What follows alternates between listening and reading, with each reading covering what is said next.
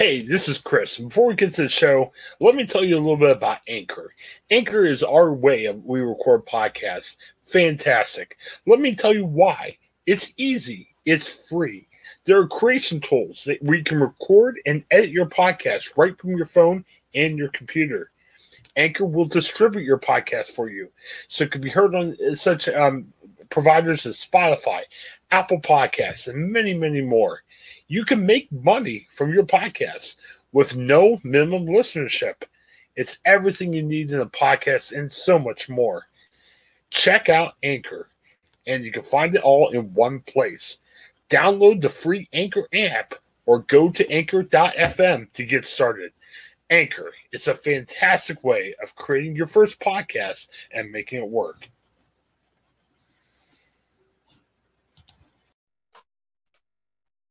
Hi guys, welcome to my book review for this week. And to be honest, wasn't really sure what I was going to review for this week. There were several contenders. Quick overview of January.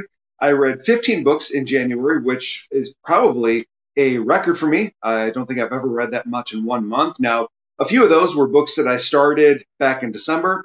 Didn't finish until January, so I counted them towards January. But several great books, a couple stinkers in there, but generally some very good books there in the month of January. And let me do a quick background.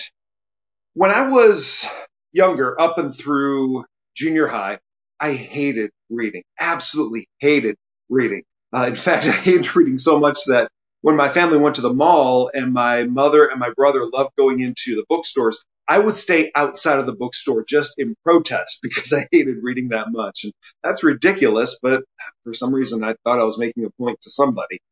And I was always that kid when we read books in English class through even into high school. I would just kind of skim through it and not really read it. And I really regret that.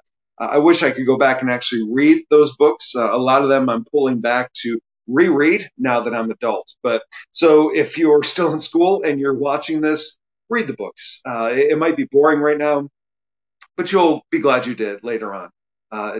And your grades will be better on the test. So it's a win-win.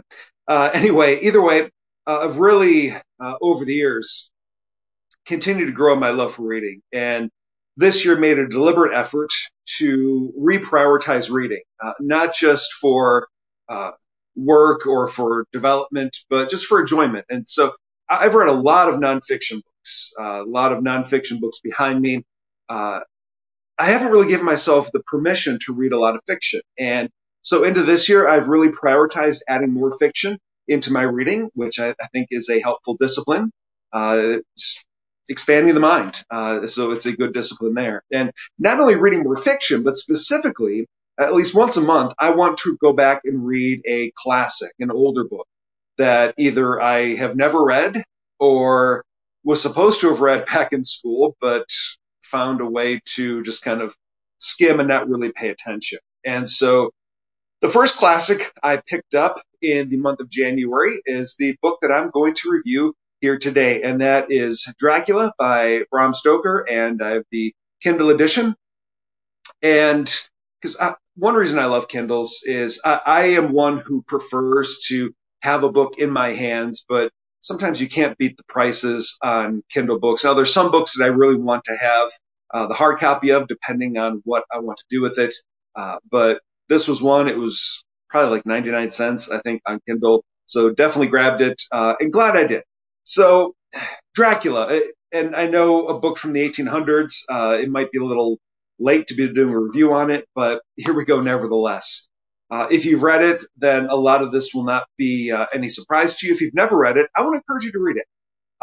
What you're going to find, I know that with, you mentioned Dracula, and automatically you go to, it's a horror book, it's going to be scary, it's evil, I want nothing to do with it.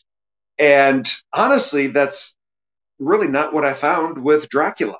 I was very surprised. It was not what I was expecting. I also wish that I had read this when it first came out. Even if you've never read a Dracula book, if you've never seen a Dracula movie, you know the concept and the premise of Dracula, which I think in a lot of ways kind of takes the edge off of the book. I think if I had read this when it was first published, it may have been a lot more riveting and a lot more terrifying than it is today.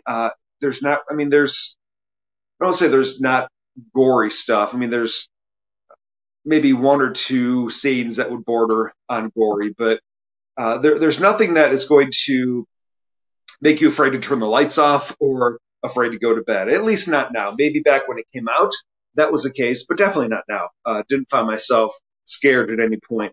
What really intrigued me about reading this was a description somebody gave, and uh, I'm this is probably a bad confession. I love found footage movies. I just really enjoy the premise. Now, some of them are just horrible, but if done decently, I actually kind of enjoy found footage movies. I enjoy the premise. I just kind of enjoy that more intimate engagement with what's happening in the story. Dracula is very much put together like a found footage novel. It's not simply told through as a story. It is a collection of letters written back and forth between the characters, journal entries by the characters, all of them put together to tell the story of Dracula.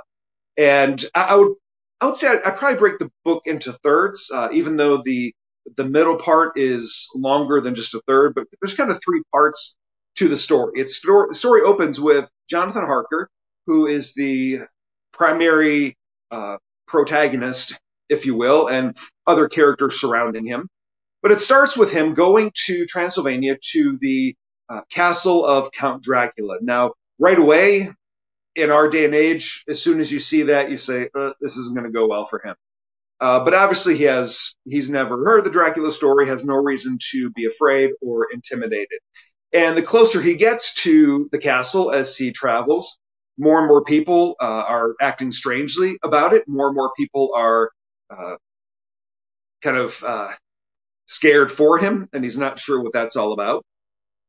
But he goes to the castle of Count Dracula for the purpose of finalizing some legal documents because Count Dracula is purchasing an estate in London. So he's going there as a legal agent to finalize the paperwork of that real estate transaction. So as far as he's concerned, it's just a business trip. And quickly things turn south. Now, again, this is the first part of the book, so it's not major spoilers, but obviously, you know, a guy's going to the estate of Count Dracula. Things are not going to go well. And suddenly he realizes that things are a little strange with Count Dracula, and he's beginning to notice weird things happening to him. Hint, hint, as to what might be happening to Mr. Harker. And he begins to realize that he's actually being held captive, even though he didn't. It took him a while to figure that out. But eventually, he is released. Obviously, by the time you get to that point, there's still a lot left in the book, so no major surprise there.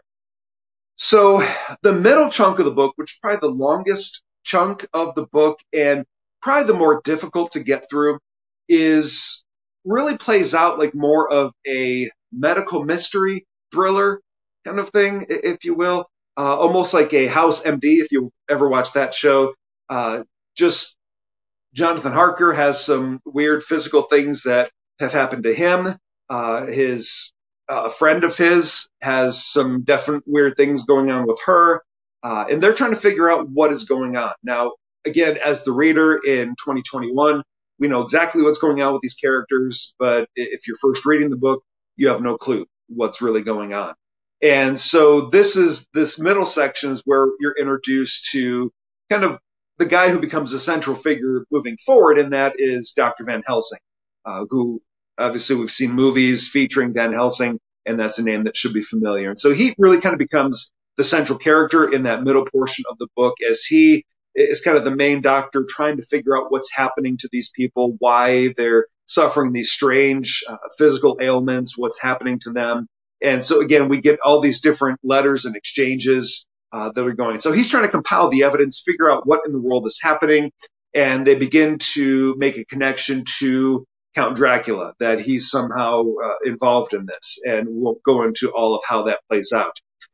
And this is where you're kind of led into how the book is arranged, where they decide that they are going to gather all of these journal entries, all of these letters that were exchanged, all of these posts that were sent to each other and compile them together to get the full story of what's happening. Now, sometimes you read through and a whole chapter is one person's journal entry. And at least for me, I've never met anyone who's journaled in that much detail as some of these characters do, because there's several chapters that just play out like a novel from a first person perspective.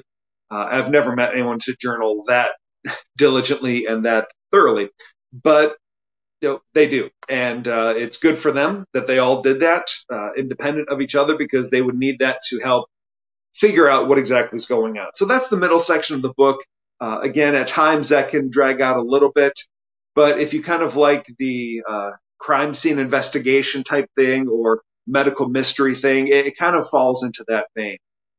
Then the final third of the book is when they finally realize that Count Dracula is the culprit. They figure out who and what he is, and they try to plan a way to stop him from executing what his full plan is. So won't go into how that unfolds or what the result of that is. I don't want to give any spoilers, even though the book has been around for a really long time.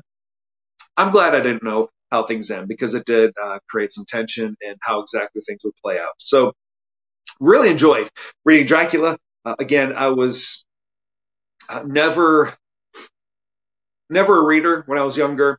Really avoided classics. Never had the patience to work through them and appreciate them for what they were. Dracula was a great place to start for me. Again, if you have the idea that it's just going to be this terrifying horror book, it's not that. There's very little in here I think that would classify as horror, even though the book revolves around the antagonist is a vampire. So obviously there's that horror genre in there, but there's really not a lot in here that would be classified as horror content.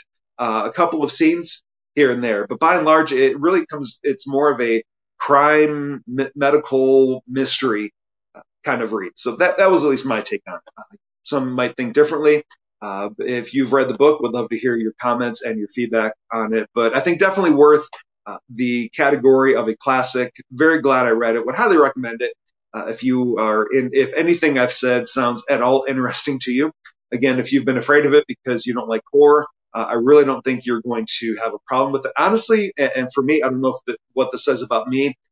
There were more moments when I was reading The Fellowship of the Ring several years ago that I felt were a lot creepier than anything I came across in Dracula. Again, written in the late 1800s, so by comparison to today's standards, it may have been terrifying to people back then, but I think for better, for worse, where we are now, I don't think there's much that you're going to be terrified of or want to sleep with the lights on or anything. So really enjoyed reading through here, read through it fairly quickly.